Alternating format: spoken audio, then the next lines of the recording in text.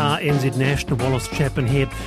Just that update, the Gore, there's a local state of emergency in Gore, and the council has posted that they need reinforcements to help filling sandbags. As I said at 3:45, the team can't keep up with the large number of requests they're getting. So if you can help for Gore and Mataura, please head to the yard on Miro Street, Miro, and the yard's open for those to come and pick up sandbags from their yard there. And just a traffic update for Wellington, State Highway 58 Haywards is now clear. That's an update at 10 to 4.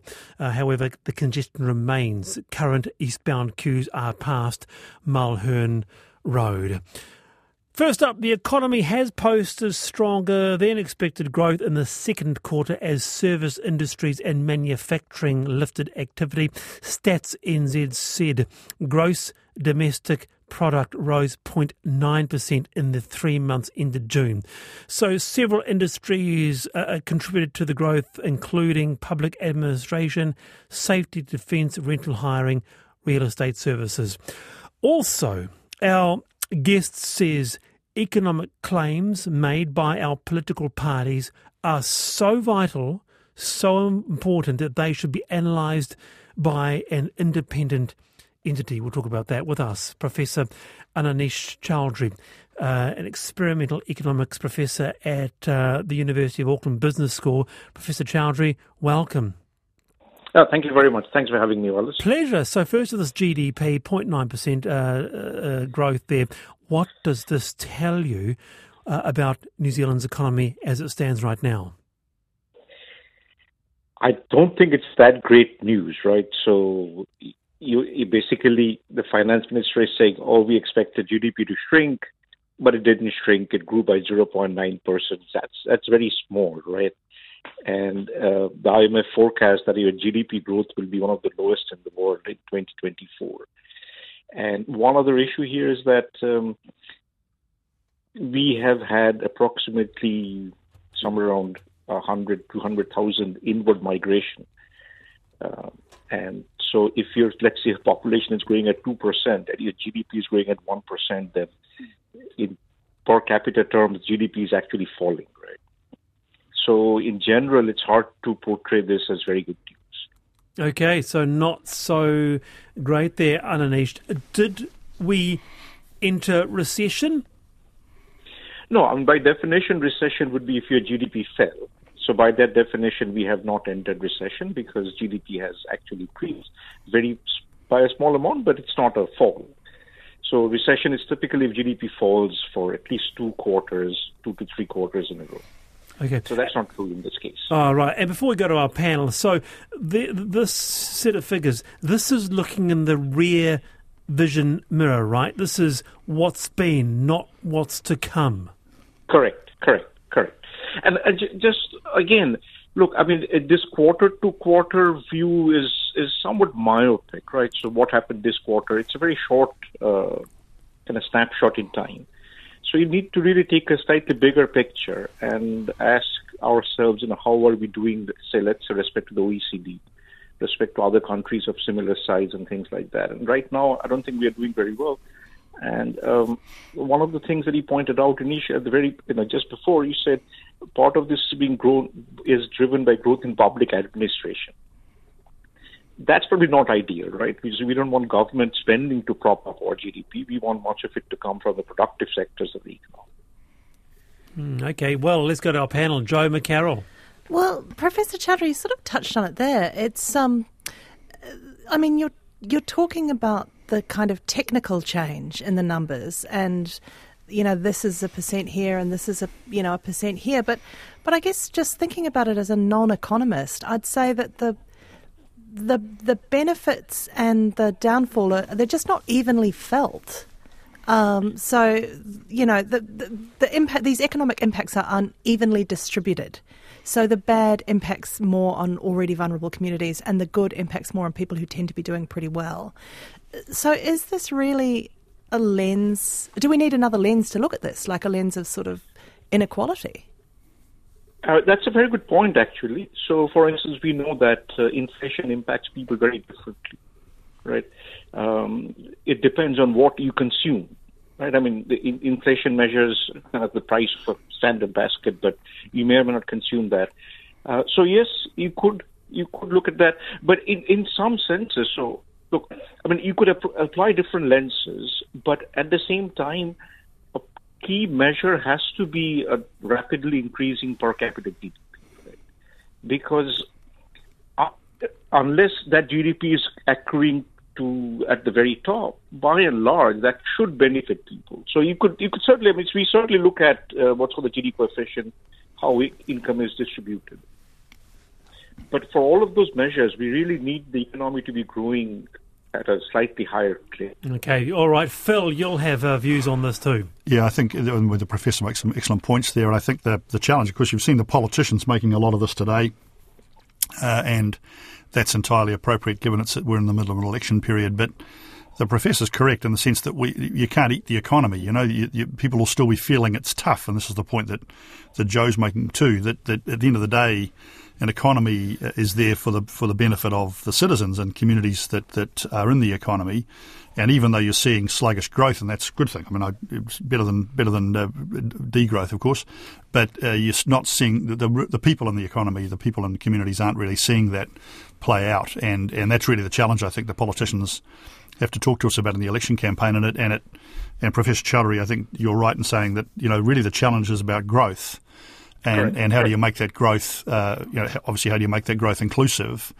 And what distresses me a little bit about what the politicians have been talking about over the last few weeks, to turn to the election a bit, is we haven't had enough of a dialogue, I think, with the public and with the voters about how to achieve growth. We've had a lot of, we'll spend this or we'll cut that. There's been too little conversation, I think, from anybody much about how do we actually get the economy growing back strongly, because then a whole bunch of things are solved, including affordability of welfare and a whole bunch of other things. So that centrality of that, I think, is a big missed here a bit. On the back of that, can I just jump in with the other central question I wanted to bring to you and the panellists?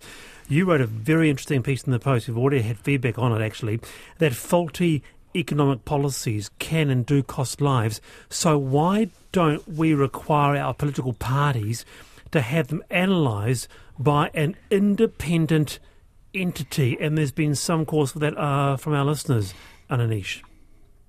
I don't know. I don't know. I think it makes sense, right? I either you have an independent authority, or at the very least, parties could simply say, look, here are the people who provided input, and this is the data.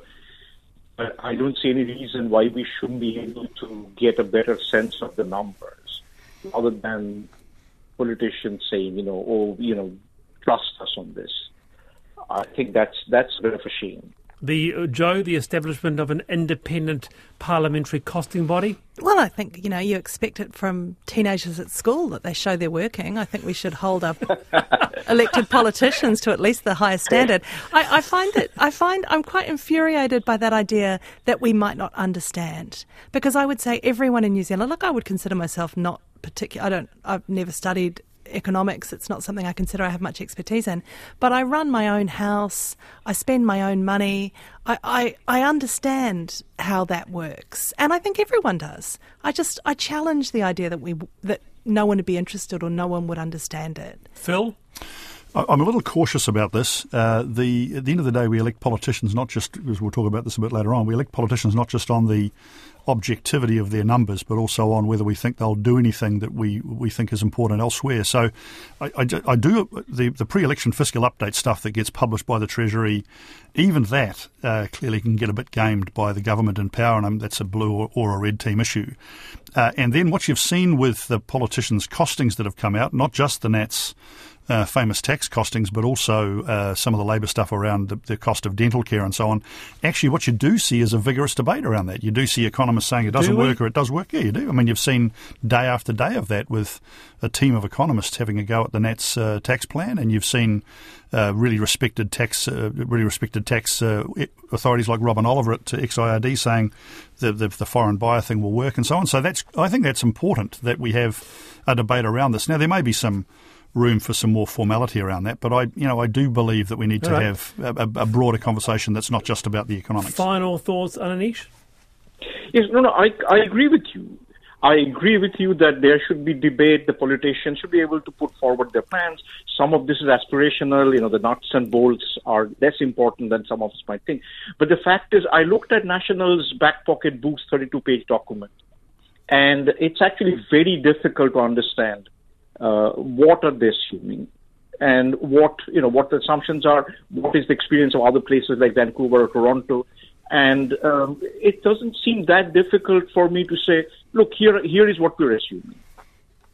Because then we can argue over those assumptions, whereas currently what's happening is the economists are really kind of basing their views on what they think, what they interpret those numbers to.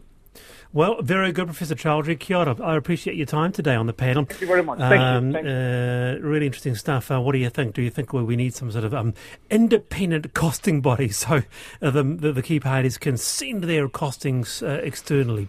Phil O'Reilly and Joe McCarroll joining me on the program now. This came out this morning. This is from RNZ's Guy Espiner. The Labour government was warned earlier this year that removing GST from fruit and veggies may not make them more affordable in documents obtained under the OIA. But Ministry of Health documents did say that there is a growing international evidence to support a tax on sugary drinks. Over 45 countries have introduced a sugar tax in the last 5 years. National's Dr. Shane Reti was open to exploring this idea, said Guy Espiner. So we've discussed this before, but this has put the sugar tax back on the agenda. With us is Professor Boyd Swinburne, Chair of Health Coalition Aotearoa, once co-chaired the Lancet Commission on Obesity. Professor Swinburne, welcome. Sure, thanks, Wallace. So the Ministry of Health is now apparently reviewing the evidence for a sugar tax after it was rejected, 2017. What does a sugar tax actually do? Well, about half the countries have sugar tax. I think the best one is the soft drink industry levy in the UK, and if we were to have one, I think that's the one we should follow. It's a tiered levy, and that has had almost immediate effect, actually even before the levy was introduced, of reducing sugar within the soft drinks. So it's an immediate signal to the industry to pull the sugar out of the soft drinks. It's a price signal to the consumers to reduce consumption. We know that happens on a very predictable basis. And of course, all of the health benefits that flow from that, especially actually dental caries. So there's been a very clear study from Mexico, which introduced a sugar tax some years ago, that it had a very rapid impact on reducing dental caries in kids. And so I think if we're looking at health benefits, we really do need to implement serious interventions like this, not just rely on education.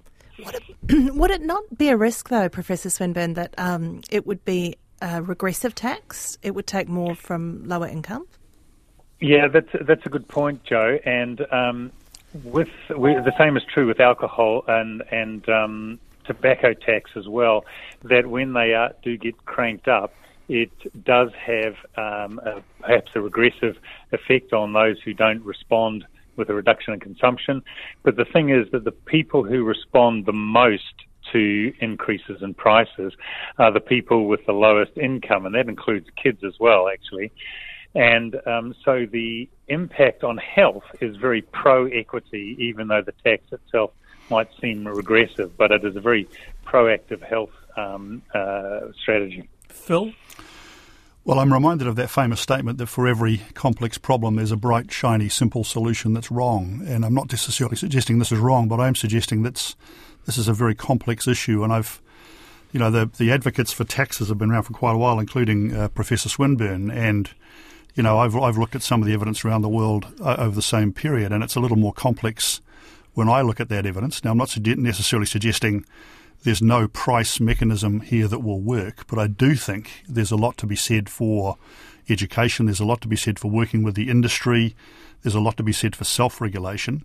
And there's a lot to be said for communities working together on this. And I think to simply say the answer is a tax, I think is rather wrong-headed. And that's why, of course, you've seen Aisha Verrill, saying, well, it's more complex, and you need to think about the impact on communities. So I'm much more cautious about this kind of thing, and I think there's an awful lot more we can do working together to bring about change. Which is what Minister Verrill did say, Boyd. Yes, no, absolutely, and listen, I totally agree with Phil in that this is not a magic bullet. There's no question about that. Anybody who says that that a complex problem like obesity can be solved with one strategy, one policy, is not talking sense. Although dental caries seems to be much more sensitive than obesity, but the Health Coalition Aotearoa is calling for multiple policies like doubling the kaora kāko free lunch program, healthy school food policies, restrictions on marketing, those kinds of things. Those are the interventions which are serious and have the most impact. Phil, working with industry, we've been doing that with the front of pack labelling, with the Health Star rating system for the last 10 years, and that has not really created much benefit. It hasn't even been put on all products. The industry has a self-regulatory code for marketing to children that has had no impact as far as we've been able to measure it. Education is important, but the environment needs to be there so that people can make those healthy choices. They're not sort of constrained and pushed into the unhealthy choices that's all around us today. Boyd, do you happen to know if children are having more sugar now than 10 years ago, 20 years ago? Because I'm in my 40s and we were mainlining the stuff and, and we were skinny kids. So I'm not saying sugar doesn't have downstream health effects. It clearly does. But I would say when I was growing up, it was colouring in foods. And then, people a bit younger than me, it was E numbers. So there's always something that's the root of all evil. And as you say, it's a much more complex, multifactorial problem. Yeah. So good question, Joe. And unfortunately, we have no idea what children eat. The last time we did a health nutrition survey on children was 2002. So this is one of the biggest health issues facing children. We don't know what they eat. Gosh. And there's a lot of pressure to have a national nutrition survey to bring us up to date. The food industry is calling for it, the health professionals are calling for it, and so on, and the government departments as well. We all need this. That sounds quite striking. That sounds key to have updated 21st century information, Boyd. Absolutely, it's key. There's so many things that hang off that. We don't know what it is, and it's not just the sugary drinks, of course. This whole idea of ultra-processed foods, of which sugar is only one component. There's fat and salt and all the additives and so on. And my best guess is that New Zealand kids, probably about half of their diet is from this ultra-processed food. And we know that is the category of food that leads to dental caries, obesity, mental health problems, and then for adults, heart disease, cancer, that sort of thing. So it's this category of ultra-processed foods is really the one we should be focusing on. Very interesting, Professor Swinburne. Kia ora for your time there. Boyd Swinburne, the Chair of Health Coalition Aotearoa, once co-chaired the Lancet Commission on Obesity. 4:27. Whether or not we should have a sugar tax or not, you can text me on that, 2101. Someone said, Wendy says, Canada has an independent costing body and it produces a wealth of good information. Interesting. 4:27 the panel. I wanted to get to this, though. What's your favourite book? That was a question in the leaders' debate. The answers were somewhat wanting, many said. Chris Hipkins said, to be honest, I don't get to read much fiction or non-fiction these days. Chris Luxon said, The Inner Mind of Tennis is what I'm sort of reading at the moment, which is apparently a guide to achieving the state of relaxed concentration. Led many to ask, how hard can it be to name a favourite book? Well, we've had many because the panel listeners love their books. And with us is Rachel in Auckland. Kia ora, Rachel. Kia ora, Wallace. Nice to speak to you. And I have to say I was very disappointed listening to those politicians the other night not being able to list their favourite book. I mean, really, goodness me. All right, so away from the true Chris's, What's one that you can give us?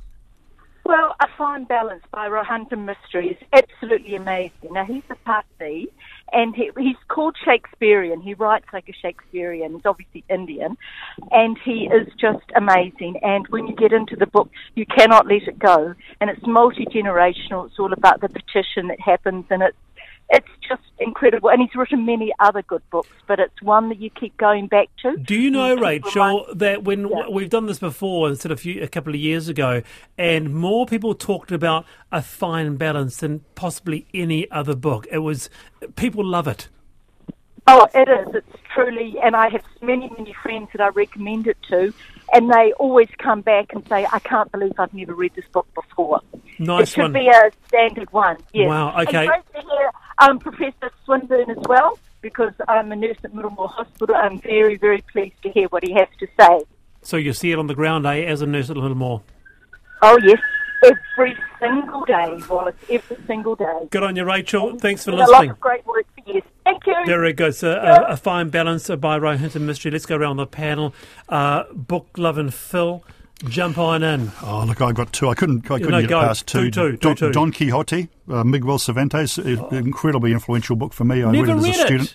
Oh, amazing. It started a whole thing called the Cervantine tradition about the way in which a book is written. And it's as if someone is standing beside Don Quixote saying, dear reader, I can tell you that Don Quixote did this and he did that and so on. It's just a wonderful comedy and a satire. It's fantastic. Wonderful. And the other one, of course, I can't put down is Alice in Wonderland, Lewis Carroll. Similarly, a satirical book, and I keep on going back and reading. It's just fantastic. Both really influential books. The best book I've read recently for listeners, because I know some listen into that kind of thing for any recommendations I've got, a book by Rory Carroll called Killing Thatcher. It's about the Brighton bombings of the mid-80s, 1983, and how the IRA did that and what happened afterwards and how they were found and investigated and so on, and the implications of that to the peace process. It's a fantastic book, very readable. I just give me the best book I've read in the last few months. Killing Thatcher, wonderful. Oh, my goodness gracious. You're always good for a book recommendation, Phil, as you are, Joe. What's yours? Well, I found this hard. Like Phil said, it's these books you've read over your life at different times in your life when they've just resonated with you. I got it down to maybe 5, but possibly 7. But I would say number 1 for me, and this is kind of a basic choice, but it would be Donna Tartt's Secret History, which I just loved so much. I read it when I was probably in my 20s, and it was just such an amazing book. I loved it. I've reread it many, many times.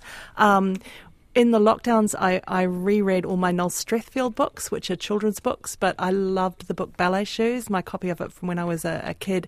I've worn the pages out with reading. Often the pages, the words are worn away. And then there's so many more. I loved Marion Keyes' Rachel's Holiday. I just think that's an amazing, iconic book that's really underrated. To the Islam by Janet Frame. Recently, I think I've read Ruby Tui's book, which I thought was incredible. Sorrow and Bliss by Meg Manson. I just thought was incredible. Fantastic. But so many times there's a book you read at a time in your life, and it speaks to you. Oh, my goodness me. There are 2 here that I'm going to suggest. The Fatal Shore by Robert Hughes. Yep, great The History of Australia is, you cannot put it down. But I guess if there's the best book I've ever read, I'll probably say I'll say this because I was riveted by page 10 and I couldn't put it down. I hated the subject. I never knew anything about Andre Agassi. Didn't care a bit, but I couldn't put the book down. And it's written by a Pulitzer Prize-winning novel author, J.R. Moeringer, and the book is called Open by Andre Agassi. It is unbeatable. That's my recommendation.